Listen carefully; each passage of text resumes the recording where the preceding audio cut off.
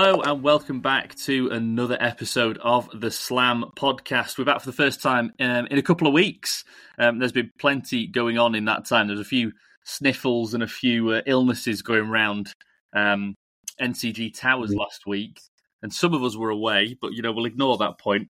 So we couldn't make it on last week. So this is going to be a bit of a recap of the last couple of weeks and some of the biggest stories that there have been. On tour this week, we saw Sami Välimäki win the Commercial Bank Qatar Masters in a playoff.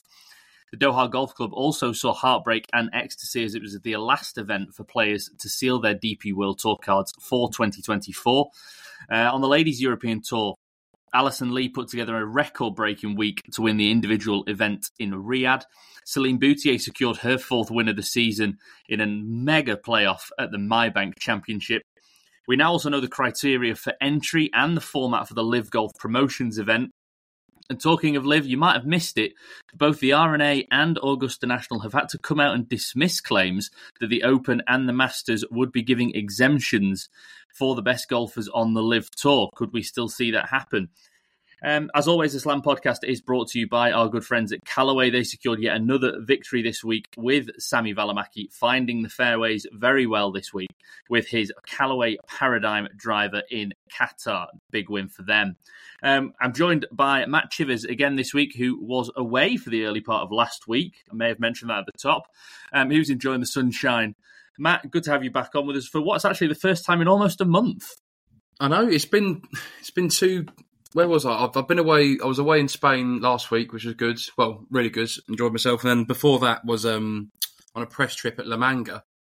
So it's just landed on the Mondays that I couldn't have been here. La Manga was good. On a press trip. And I actually played some decent golf for once. I don't want to sort of toot my own horn, but on the North Course at La Manga, I haven't actually told you this yet. I've only told Well, no, I've not told you this yet. Keeping this to yourself. I've birdied on the North Course. I birdied the first 4 holes. Sorry, I was just stunned into silence there. Sorry. It was. I kept saying at the time it was an out of body experience. Like at the time, my handicap was 10. I was going to say, I've seen you play. We didn't play well, but we played together that time.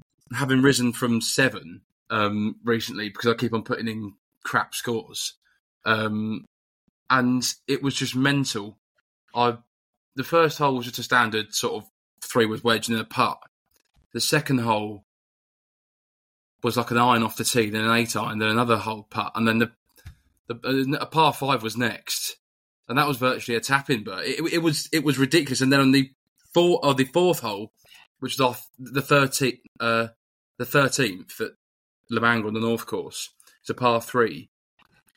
We just sort of I hit a 6-iron, and it was like, God, like this is going close again, and it literally landed a foot from the hole and finished 2 inches from the hole. It was unbelievable. It was very, very bizarre. I managed to shoot 4 over, so I managed to hang on for dear life. But to be fair, after the first 4 holes, I was thinking, like, what is the course record? Because I'm 4 under after 4 holes. It was mad. But yeah, I managed to shoot 4 over, so that was my best score for quite some time. So that's cut my handicap down quite nicely, actually. I'm trying to put in as many cards as possible, not doing what Steve and Tom are doing, really, and putting in every single card, but I am trying to put in every card possible. So yeah, that happened in La Manga. It was a very, very surreal experience. 4 under 3, 59 watch was there at the early part of that round then. It was, yeah. It was absolutely amazing. I've never played golf like that before. Well, talking of tour cards, your possibility of thinking about one, we'll move to Qatar. And obviously it was an emotional win for Sami Välimäki.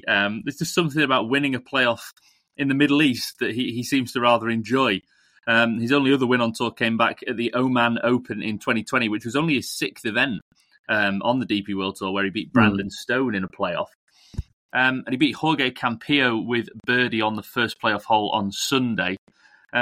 a stunning week of golf from the Finn. 3 rounds of 67, followed by a 69 on Sunday. And he got the job done. Emotional at the end, he said. He was chatting to Sky Sports reporters saying, "It's hard to talk. It's been a long journey. I've worked so hard, but it hasn't gone my way. This feels amazing." A word on the big fella, Chiv. I mean, what a performance it was on Sunday. Yeah, 18 under, finished on 18 under, beating Jorge Campillo, he's had a good season. Won in Kenya, I believe, earlier in the season. He's a 3-time DP World Tour winner altogether. So yeah, it's always fun to have a playoff at the end of a tournament.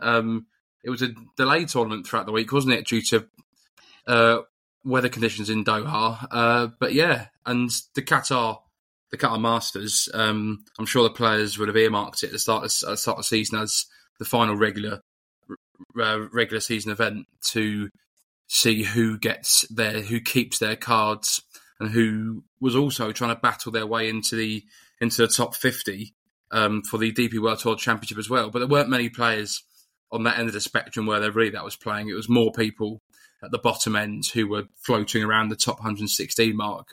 So Sami Välimäki boosted his sort of credentials on the DP World Tour. He's going to be playing next year, keeping a card next year. But he was emotional for winning, but it was emotion sort of across the board, wasn't there? Just because of the dynamic of who is going to keep their card, who isn't. Every birdie, every bogey, every putt mattered. And it was an interesting weekend, which we'll also see next weekend on the PGA Tour, I believe, won't we? Because that'll be the last. I think that's the last. I think the Worldwide Technology is the last event on the PGA Tour season, possibly on the full series. Or is that completely wrong? I think you might be somewhere near the truth there. We'll come back to that. We'll come back to that. We'll do some research. We'll pretend we know exactly what we're talking about. But you mentioned, obviously, top 116. Ross Fisher was the last man in. I mean, mad to think that, former Ryder Cup star, Celtic Manor, of course. I think, he's won big events on both PGA and DP World Tour in the past. And for players like him and someone like Francesco Molinari, who failed to make it, I don't even think he played this week. There's some big names that have missed out, and it's, a lot of people think about, those at the very top and those who are winning, and it must be good to be up there. But for some of these players, it's not just about the winning. It's about it's their life, it's their career, their livelihood that's been at stake this week. Yeah. By the way, I was completely wrong. There is still the Bermuda Championship to come and the RSM Classic. So ignore that period of a few minutes ago. But yeah, I mean, it's crazy what can happen in golf with people like Ross Fisher, who were once like sort of at the top of the mountain, so to speak, getting in the Ryder Cup team in 2010. Admittedly, that's a long time ago, but he's a big recognisable name in European golf, isn't he? And to see him sort of teetering on the edge of losing his card, I know it wasn't going to be like a terminal thing for these players, because they can go to Q School, can't they, and earn back their cards. And there's quite a few places available at Q School. But to see Ross Fisher on the edge, and then he tweeted afterwards sort of his relief, but also disappointment that it got to that stage, really. He spoke to Sky afterwards as well. So yeah, I mean, the cusp, it was top 116. I think it's usually top 110, but it was a top 116, and I sort of managed to do a little piece of work on it yesterday to just sort of tell our readers and inform people of who was around the cutoff. So Paul Waring was 112, Mike Lorenzo Vera, he's quite a popular DP World Tour player, who's 113. So they just made it. The cut-off was 117 to Daniel Van Tonder, John Axelson, Mark Warren cut off, and notable others. Alexander Levy, did you see him? God. Yeah, I mean, was it lipped out on 17, lipped out on 18, was it? I think, Alex Levy. I mean... 17 was for holding one, wasn't it, I think? Yeah. If he'd have made... Because then I think he failed to make the cut, didn't he? And that would have... He would have made the cut, and then he only needed to finish something like 60th to actually get the points required. I saw his interview as well. Very emotional. He's one of those, a bit like Mike Lorenzo Vera, actually, very, well-loved sort of French professionals on the tour. And, you can tell that it's going to be a big loss if they're not on tour next year. Yeah, he came 126th, I think. Then you had, big hitter Wilco Nienaber, he was 128th.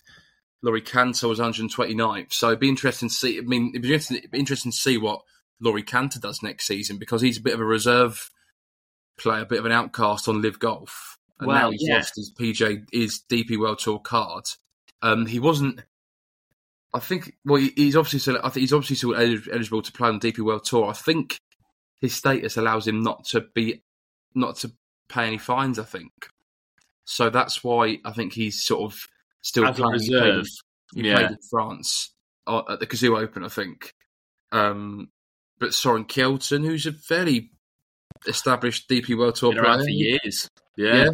He finished 139th. Jamie Donaldson, who we've seen, who I managed to watch at the Belfry at the British Masters, and then I followed him quite extensively at the Final Open qualifying when he played with Sergio Garcia and Matthew Jordan at West Lancs.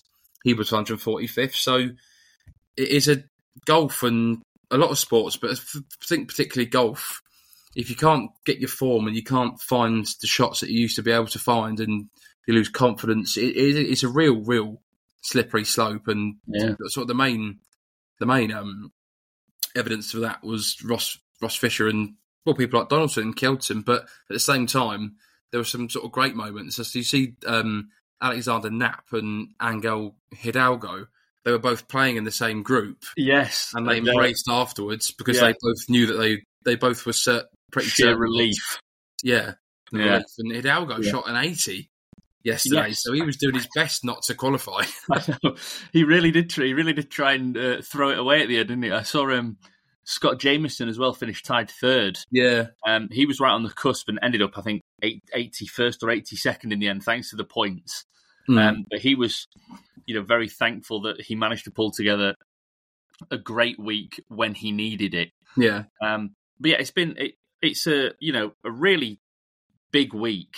Big week it was for those players, and the Qatar Masters has sort of been that last event now for a few years. And you mentioned that players will earmark it, and obviously 2 events left now on the DP World Tour for this season, into the sort of mini playoffs mode as they call it, because it's a shortened field at the Ned Bank in a couple of weeks. I know Matt Wallace was one of those to qualify for that with his performances this week.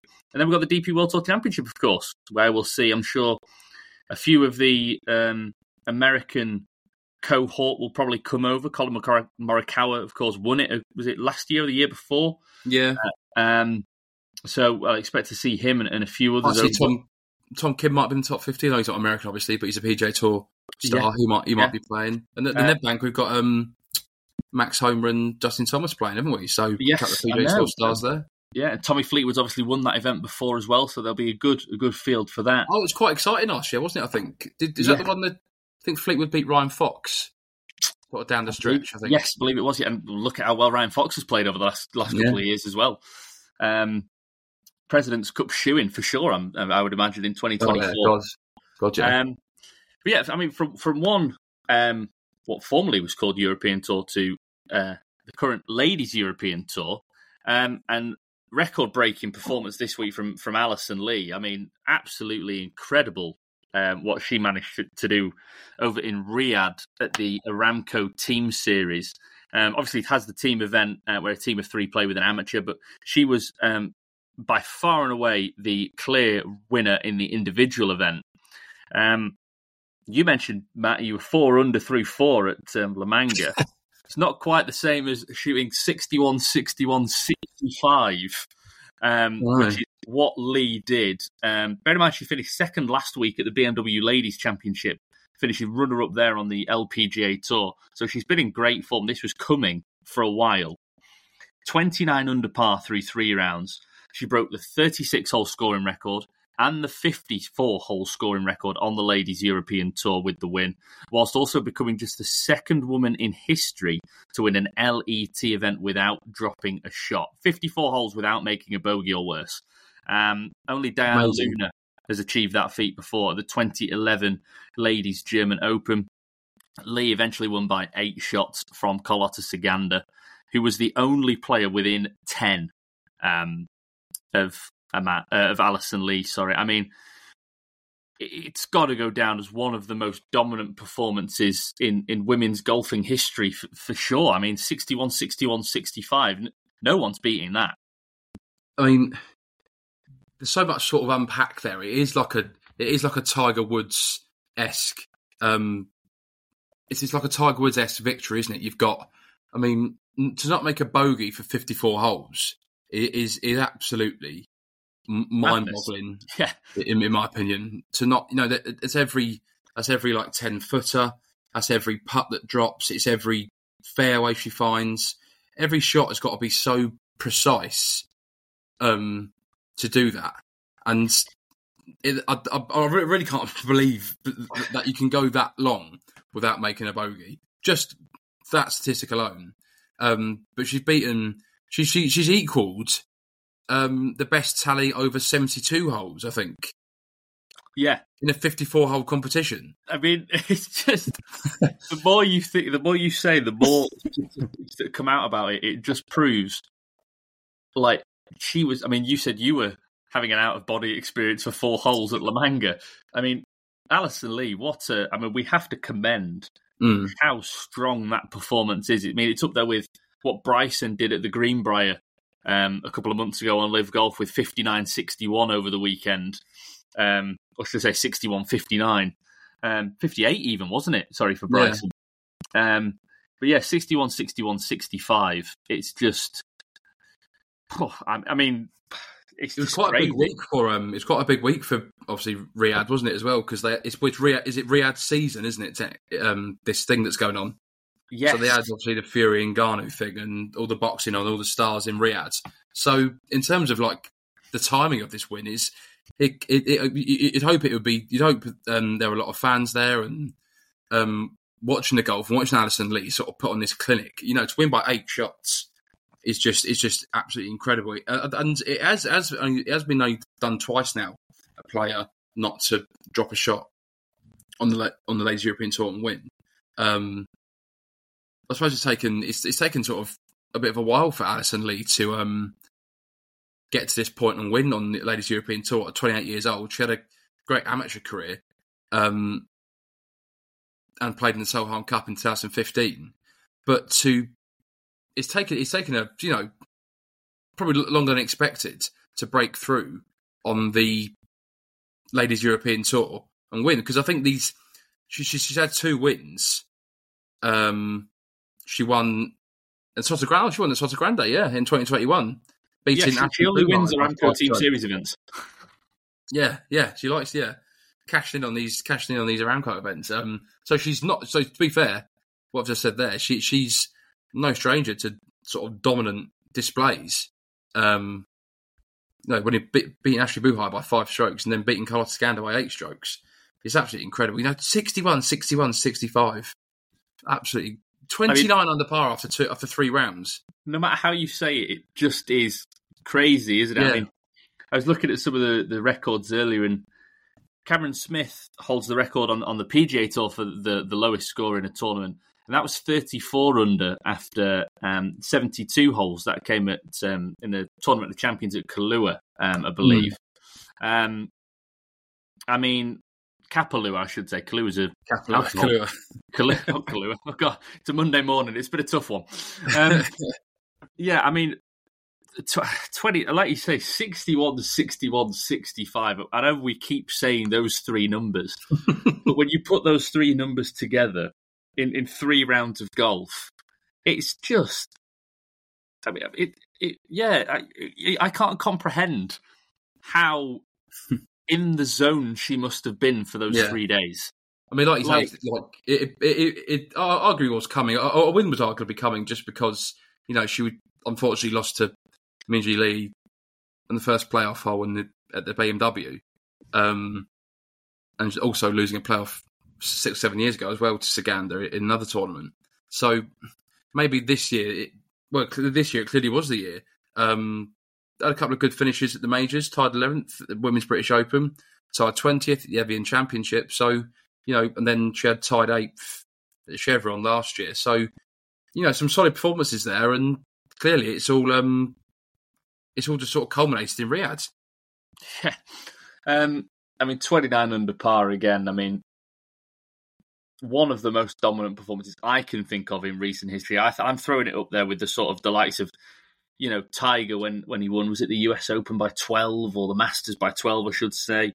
And so, it's right up there, especially as it's only over 3 rounds, not 4. Yeah, exactly. Exactly. A lot of people might say, "Oh, she could have had a 78 in the 4th round if there was one." But she could have also had another 65 and gone 36 or 37 under par. Yeah, exactly. So, I've got some statistics for you here because this is what we want. This is what everyone wants. Yeah, Golf Compendium. Important to give them credit for this. They have a list of the biggest margin victories on the 72-hole tournaments on the LPGA Tour. So in 1949, Louise Suggs won the 1949 US Women's Open in Maryland by 14 strokes. Cindy Mackey won in 1986 by 14. Baby Zaharias in the 1954 US Women's Open, 12 strokes. Mickey Wright, Kathy Whitworth, and Christy Kerr. Christy Kerr most recently in 2010 in New York at the 2010 LPGA Championship, won by 12 strokes. So those are 72-hole events. Then 54-hole LPGA Tour events. I know this is ladies European Tour, but just to give some context, Betsy Rawls won by 12 strokes in 1954 St. Louis Women's Open. 11 strokes, Jan Stevenson in the 1981 Mary Kay Classic. And most recently, again, like Christy Kerr in 2010, with 72-hole tournaments, Annika Sorenstam, of course, Annika won the 2002 Kellogg Keebler Classic by 11 strokes. By 11 strokes. So that's a bit of context for the LPGA Tour there. But yeah, obviously, Alison Lee with an 8-stroke victory doesn't get on those record books, but certainly doesn't take away from the performance. I was going to say, the previous scoring record, I was just looking on the Ladies European Tour, was 24 under for a 54-hole event. So she smashed that by 5 shots. Yeah. It's just an incredible performance and one that will be definitely talked about for some time. What also might be talked about for some time, we've gone from a massive win to a massive playoff on the LPGA Tour. And Celine Boutier, what an incredible year she is having. First major championship victory for her earlier in the year at the Evian, winning on home soil. Followed that up with a win in Scotland at Dundonald Links. And then she's taken her 4th win of the season, winning the Maybank Championship, but only after playing 27 holes on Sunday. Now, you might think there might have been a delay or something like that. No. 18 holes were only played, as normal. But then they decided to go for a 9-hole playoff. She played up against Atthaya Thitikul, having been tied for 8th at the start of the day. Final round 64 put her into that playoff. 9 holes later, Boutier made birdie to finally secure a 6th LPGA Tour title. And she moves to the top of the Rolex Player of the Year standings as well. Ahead of 2-time major champion and Solheim Cup star, Lilia Vu. Matt, nerves of steel once again from Celine, and as I mentioned, we've seen it so often already this year, both in individual events and, of course, at the Solheim Cup as well. Yeah, she's just had an incredible year, hasn't she? A 4th victory against a really, really sort of bright star in Atthaya Thitikul. Like, no one needs to be told how talented she is. I think Boutier came back from quite deep in the field. I think she was tied 8th at the start of the day. So to come back, 64 in the last round, to then enter into a playoff, which is, I believe, the second longest playoff in LPGA Tour history, I think. And then you had, it was the 12th playoff of the year, I think, as well. It was quite mad. Yeah, I know. Thousands of playoffs. Playoffs galore. It was a real superstar playoff, wasn't it? So, Atthaya Thitikul, for form in 2023 has been, brilliant again. Tied 5th at the BMW Ladies Championship recently, tied 2nd at the Ascendant LPGA, tied 7th Portland Classic, tied 9th at the Evian Championship.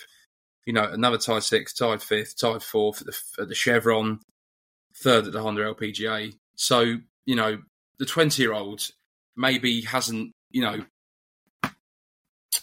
seasoned in that sense like Boutier has to earn the wins, but surely more glory is around the corner.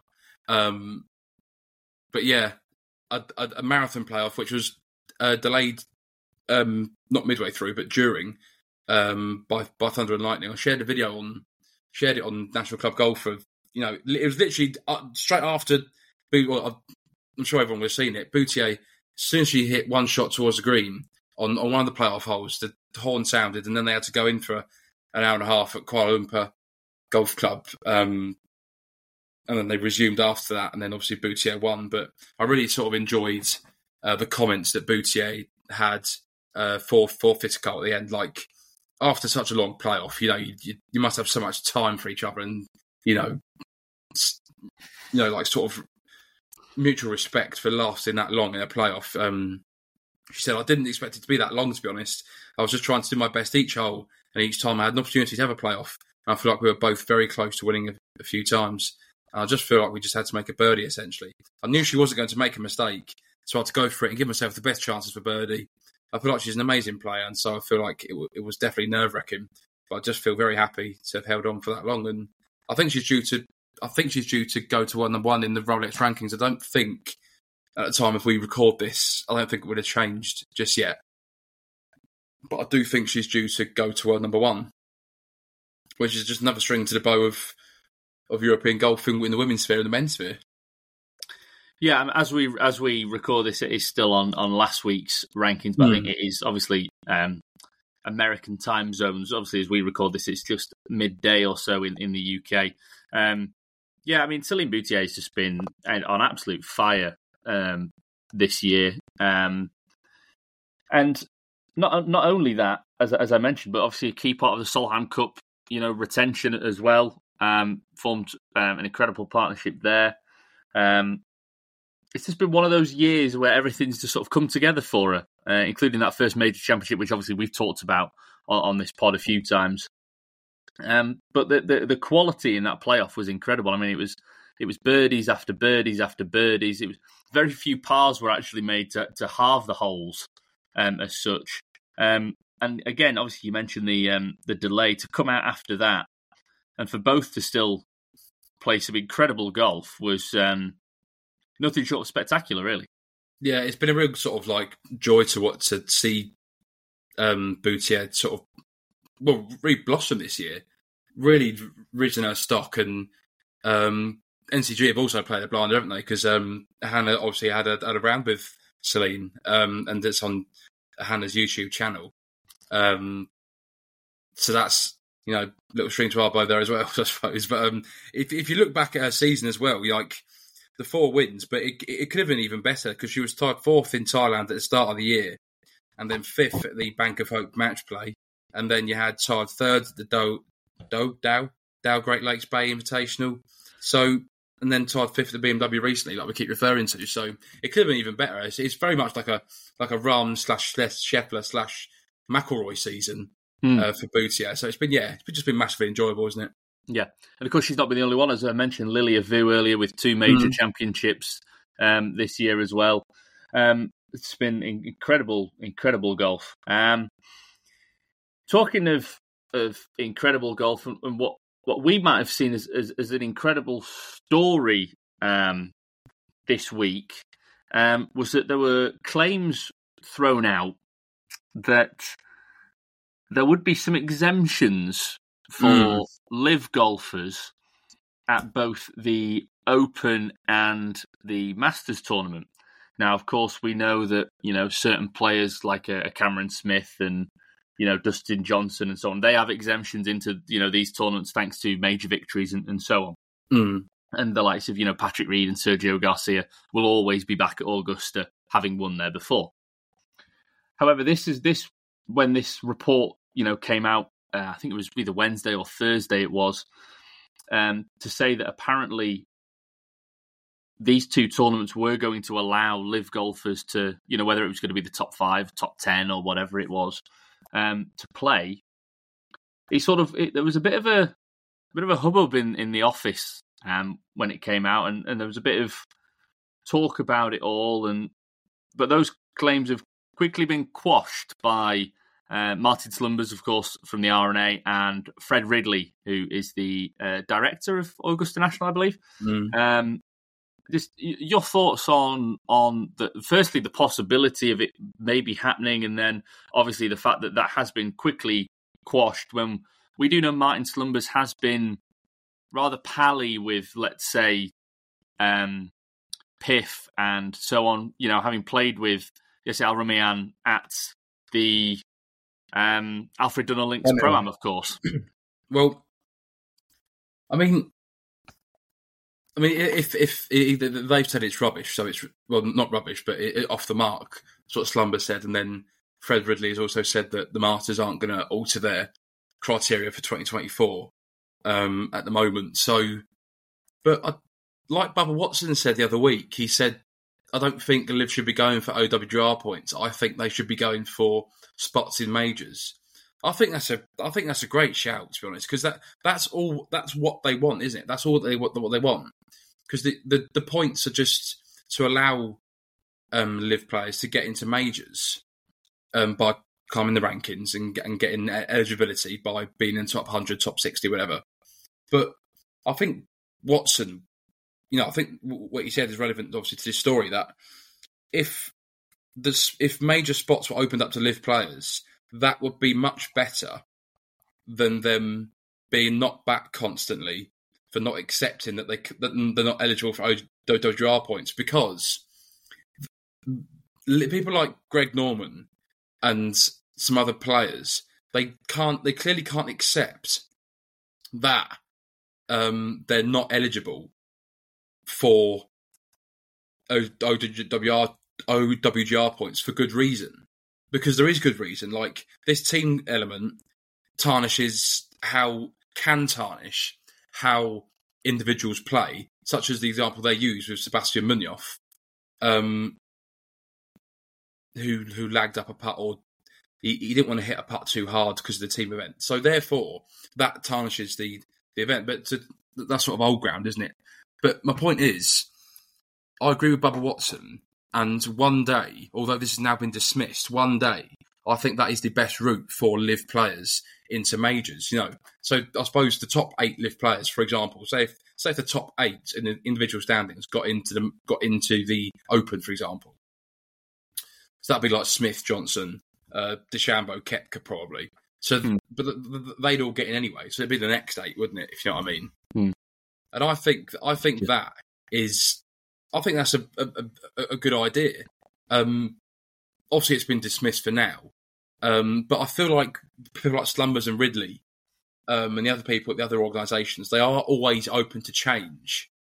And I know we've got all these suits deliberating behind the scenes with the PIF and the PGA Tour.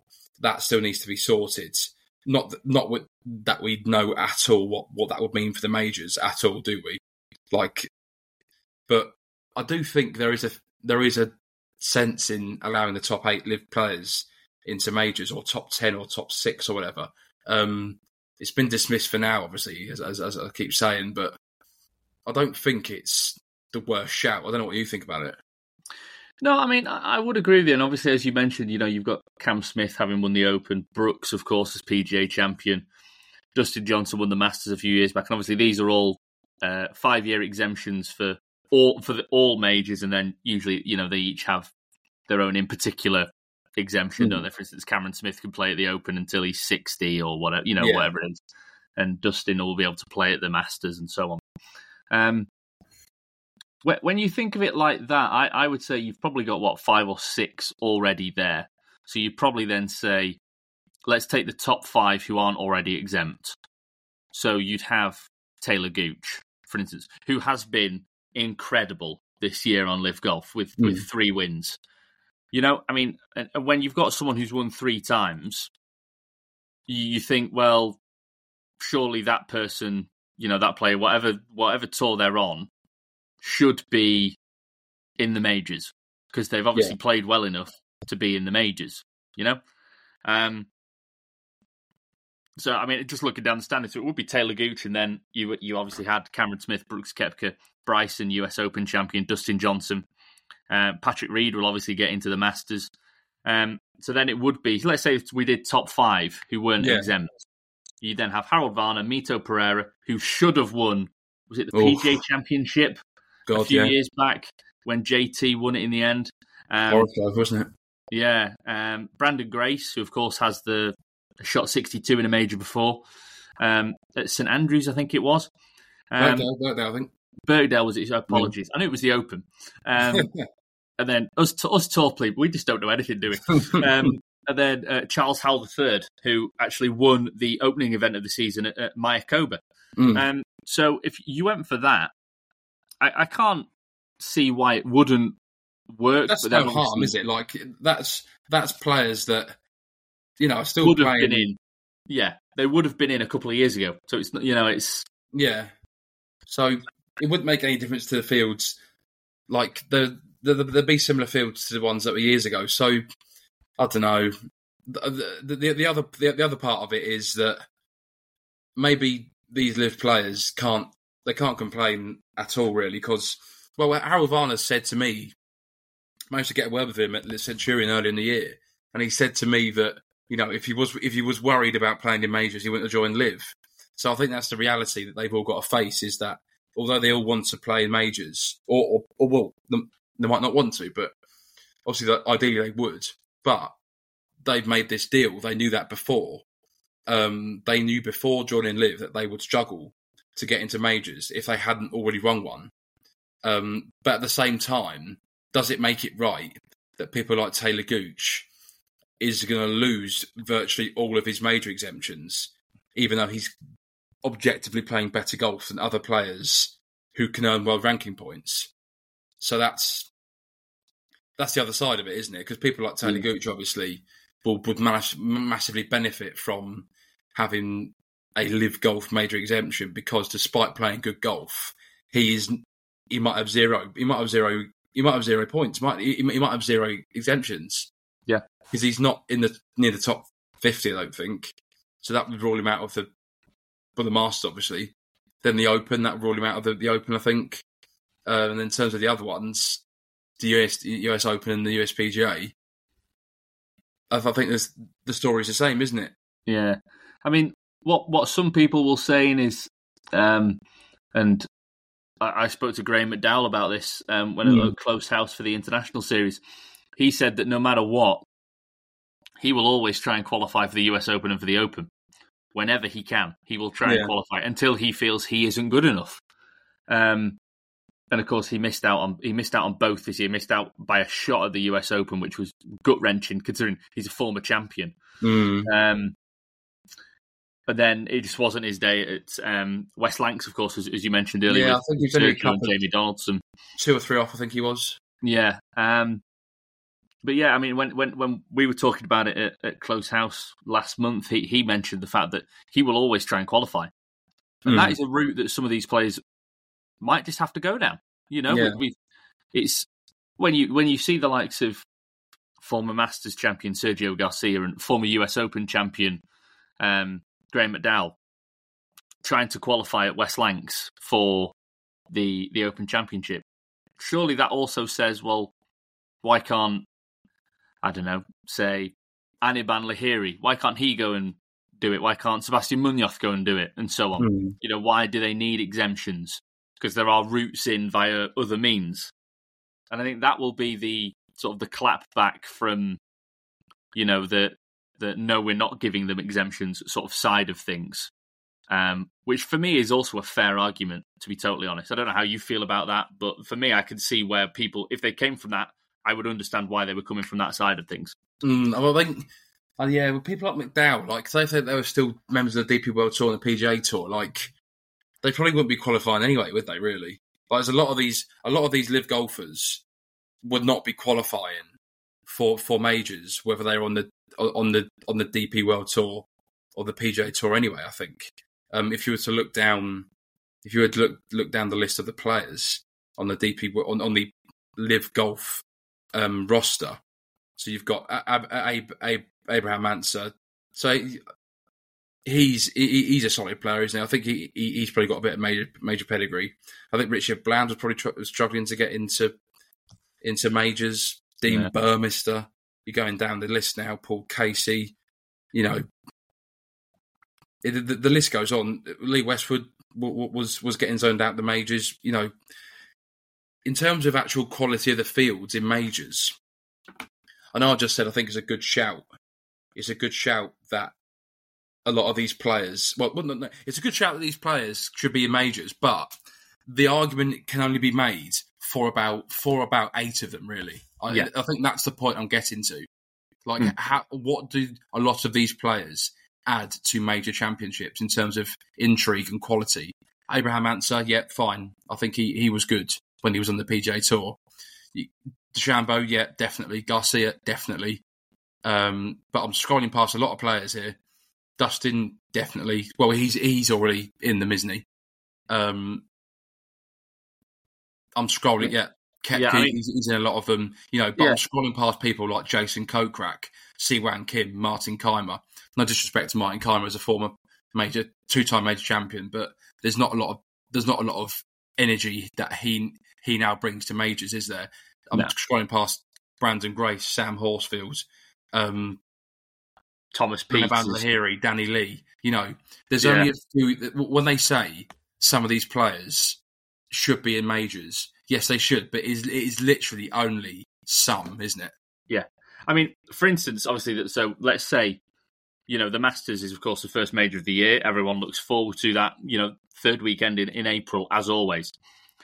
So if you look down the list, you've got, for those who would be exempt, we'll count them up. You'd have Cameron Smith as a major champion in the last 5 years. Brooke Koepka, major champion in the last 5 years. Bryson DeChambeau, same thing. Dustin Johnson, Masters champion. Patrick Reed, Masters champion. Then you scroll down a bit. Sergio Garcia, Masters champion. Let's have a look. Who else? Bubba Watson, Masters champion. Phil Mickelson, Masters champion. Charles Schwartzel, Masters champion. Yeah. So you've got all of those. Think about it. A lot of these players play in the majors anyway. Yeah. So you've got what was that? 9? Was that I just mentioned 9 names? So then let's say you had 12 spots for LIV golfers. You'd then get Taylor Gooch, Harold Varner, and Mito Pereira. That'd be your 12. That could be how it works. Because obviously you've then got other exemptions for other majors, for Open champions and US Open champions and so on that, the likes of Charles Schwartzel and Patrick Reed wouldn't get into as they've only won the Masters, for instance. So that exemption list would change for the 4 different majors, but that might be the way to go. And you maybe add 3 or 4 from the top of the series standings, whether you add it from this year or you wait until, we've exactly. But and the point is, like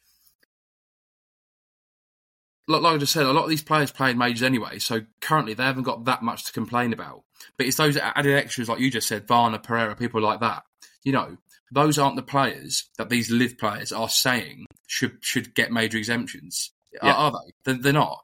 They're always they're complaining about rankings and access to majors. Well, no, it's more about the rankings, isn't it? Yeah.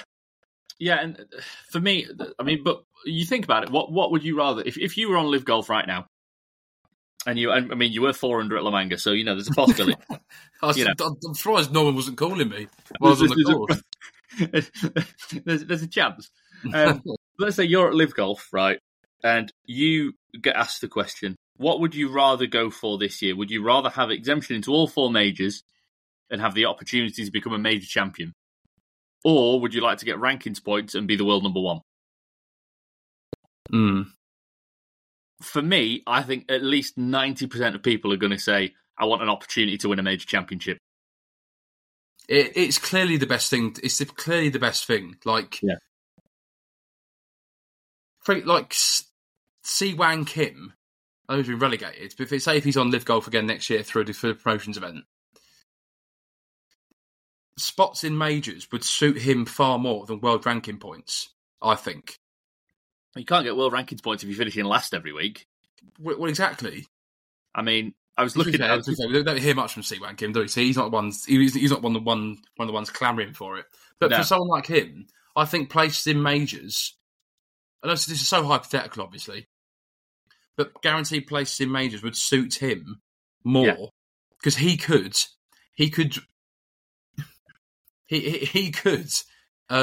win a couple of times, and that would rocket him up the rankings. And then, say if there was a major exemption, he could get in and still finish 48th the other 6 weeks. Yeah. Like it doesn't. His world ranking would be redundant. It is redundant if he can still qualify for majors. Yeah, exactly. I think that makes sense. And that's the thing about what a lot of people are saying is that the world rankings are becoming redundant because of all these players on LIV Golf. Yeah. But that's for another day. That's for another day. You mentioned the promotions event there. Obviously, all the information came out this week about how the promotions event will work. So bear with me, listeners, because there's going to be a lot of information thrown at you over the next couple of minutes. Okay. So it will be a 3-day event, like the usual with LIV Golf, but entry into the tournament will be staggered. Some players will receive direct entry through to the second round, a bit like a bye in sort of most American sports when you get to playoff time. So those invited to enter the tournament and who would play in round 1 would include members of the Walker and Palmer Cup teams from this year, winners and runners-up of the following most recent amateur events. So that's the US Amateur, the Amateur Championship, Asia Pacific, Latin America, European, the NCAA Individual Championship, and the Eisenhower Trophy. The leading 15 available players from the top 40 of the World Amateur Golf Rankings.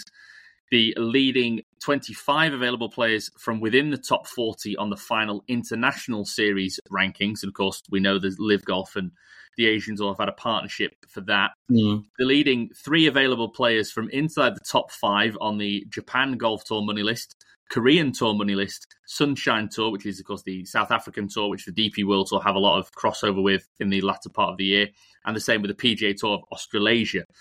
Tournament winners from the Asian Tour and the Corn Ferry Tour.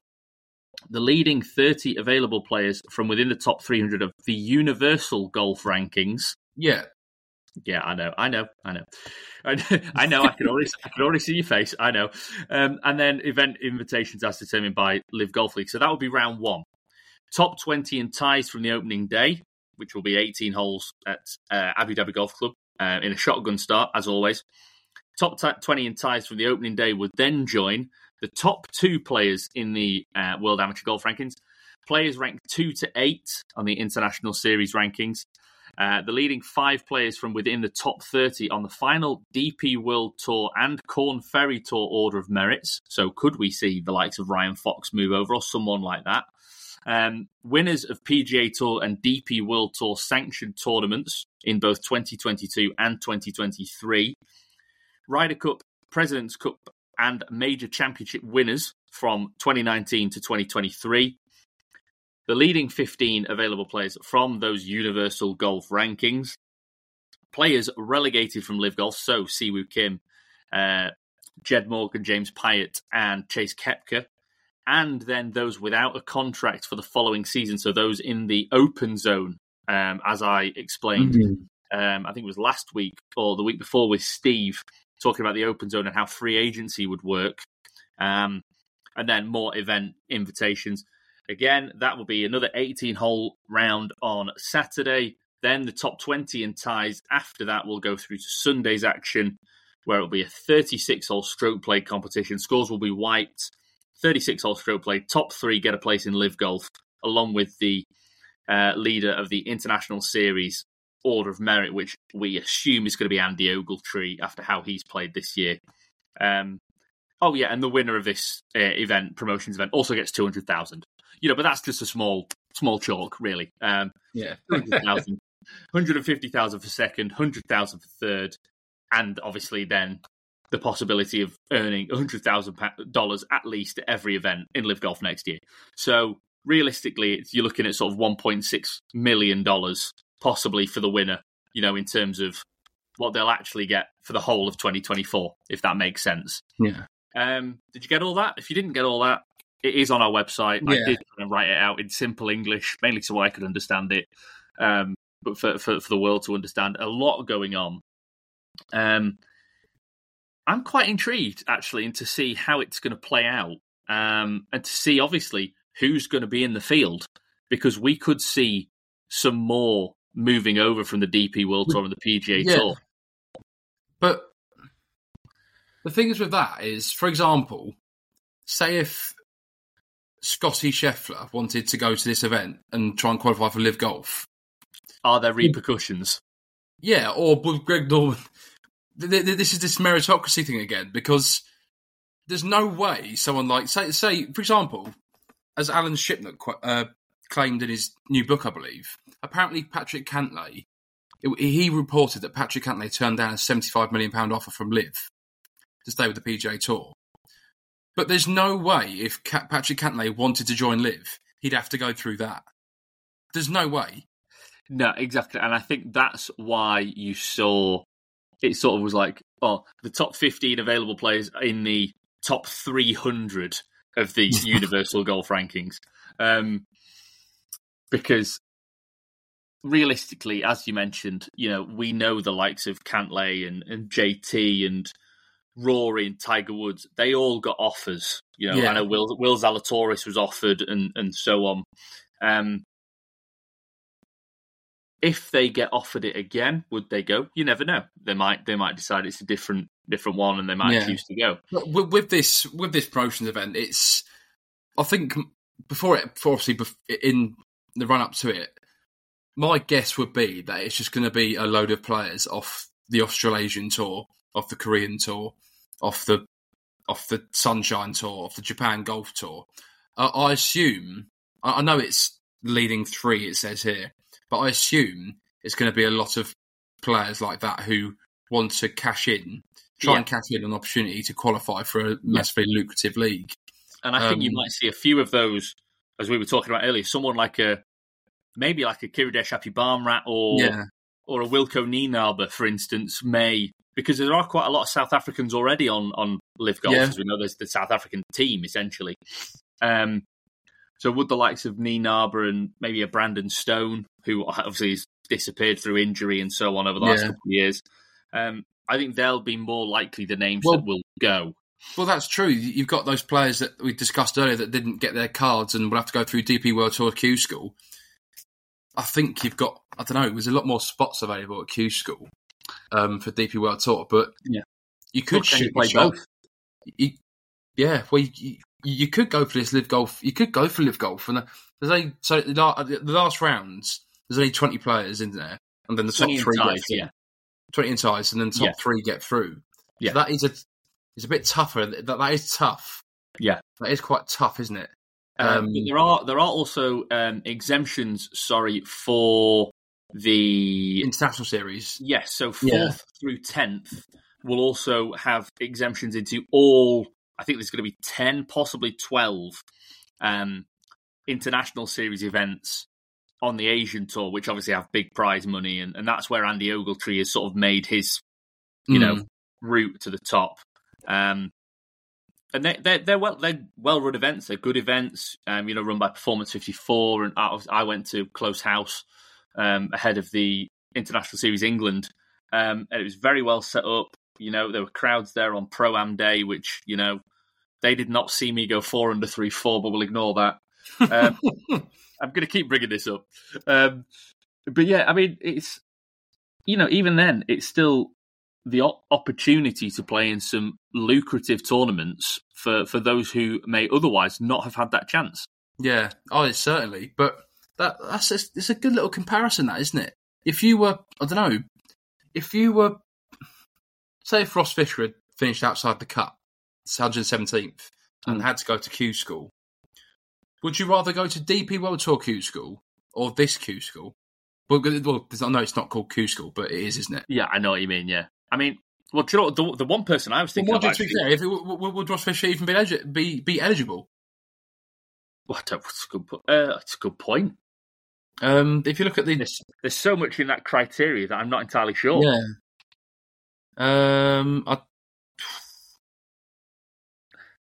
He hasn't won a DP World Tour event over the last couple of years. According to the criteria, he would need an invite. Yeah, which may well be given. But I'm sure if he... I know. You mentioned the player. Sorry, Ross, because you have got your card. Well done. But yeah, you mentioned the player, or would a particular player? The one person I was thinking of is Laurie Cantor, who of course has played on LIV Golf this year as a replacement for injured players. He played a lot with Majestics, and I think he may have played with Cliques as well in the. Yeah, he's been in the round of being injured. And he actually, despite not playing all the events, made it into the top 44. So he's technically in the open zone section. But he also then played. We saw him play at the Alfred Dunhill Links. Mm. So he obviously still has some form of. We mentioned it earlier, where his membership is probably not in the realm of being fined because he's only a reserve for LIV Golf or whatever. But he's now had a taste of what LIV Golf is like. Mm. I'd be interested to see if he turns up for this promotions event, or if he turns up for European Tour, DP World Tour Q School, I should say. Where does he split his time? Does he choose one over the other? I think that's a tough decision. I think a lot of players who might be going for Q School on the DP World Tour, I think you might see quite a lot of them in this LIV Golf Promotions event. Yeah, it is. Same with the Corn Ferry Tour as well. That is an interesting concept, in my opinion. Which Q School would you rather go for? Yeah. Laurie Cantor's in a very interesting situation, isn't he? Because obviously he's had a taste of the lucrative LIV stuff. By the way, yeah, I couldn't help but have a little look earlier at this universal golf ranking thing. And I might be being massively naive and massively under researched and under studied in the last few years, but I did not know this was a thing. I'm sorry. Did you know it was a thing? I didn't know it was a thing until I read of it on when I was writing the piece up for the promotions event in the week. And even then, you look down this list. Cameron Smith is the highest on it at 17. Yeah. So it's the Universal Golf Rankings on their website.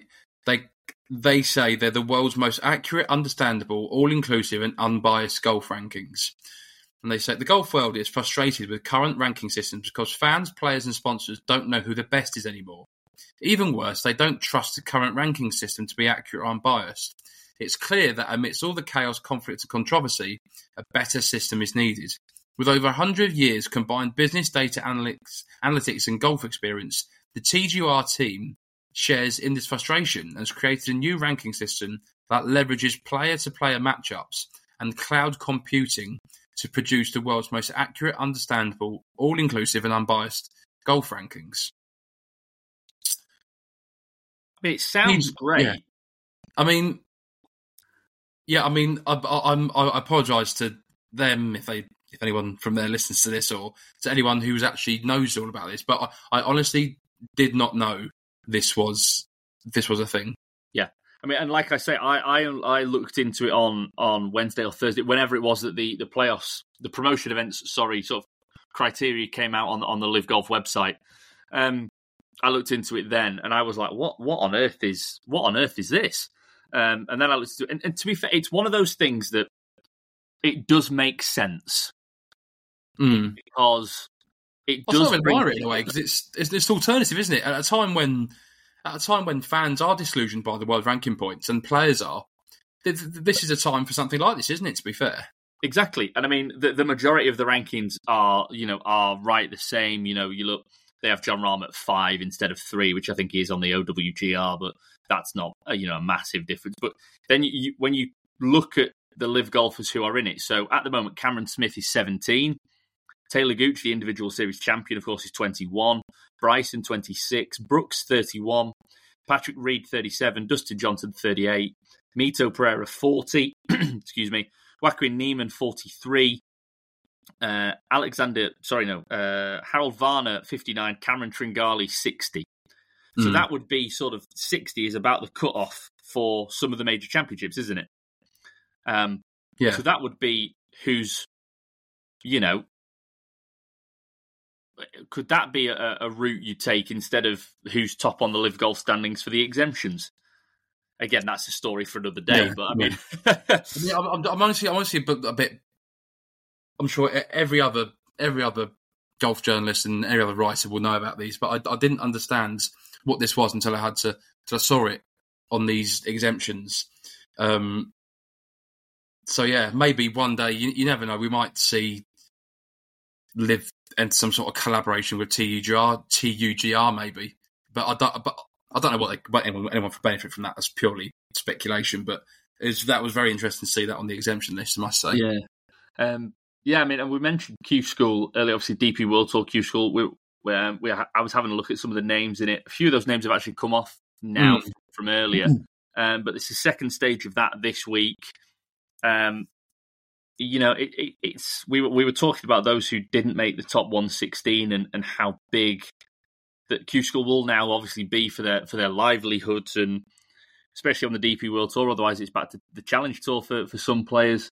So this week is huge for them, and there's I think this feels like there's hundreds of different ones that are going on. There's Desert Springs, Fontanals, Isla Canela, and La Piñayas, all in Spain before the final marathon 6-round competition at Infinitum, which you'll be going to, of course, which I think is from the 10th to the 15th of November. It will be a big one. Weird timings. I think it's like a Friday to Wednesday. Which I was a bit, when I saw the dates of it, I was a bit confused. I was like, that doesn't sound right. But yeah, it's 6 days over the two courses at Infinitum. It will be. Will we be back? We'll be back. Well, halfway through that. In fact, we won't. I'll be away that Monday, and you'll be away that Monday, so we might not be back. That'd be interesting. I might be. I might be a live pod. First of a live pod, maybe. Yeah, I'm from Portugal. You're from Spain. We'll have to see what the connection's like.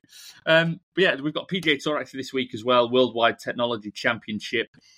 Russell Henley's trying to defend there.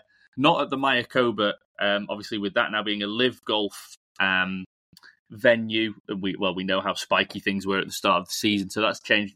It's a Tiger Woods designed course this week in Diamante, so that'll be interesting. Firstly, to see what the course is like. I'll definitely be watching to see what sort of the design is. Obviously, we know about Paynes Valley and the infamous 19th hole at Paynes Valley. And then Gemma Dryburgh will be looking to defend her title at the Toto Japan Classic on the LPGA. That's all we've got in terms of the live golf this week. Well, I believe from our new schedule, it'll be 2 weeks before we are back. Mr. Chivers, we'll see. You might be, who knows, 7 under through 7 at that point. I'm actually entered Q School. That's why you're going. You're just going to play. You're not going to work. But yeah, no, thanks as always. Awesome. And I'm sure we will certainly keep an eye on our website. We'll be talking about a few of the points we've made so far today. But yeah, thanks again to you, Matt. Thanks to Callaway as our sponsors. I've been Matt Coles, and that has been the Slam Podcast for this week. Thank you very much for listening.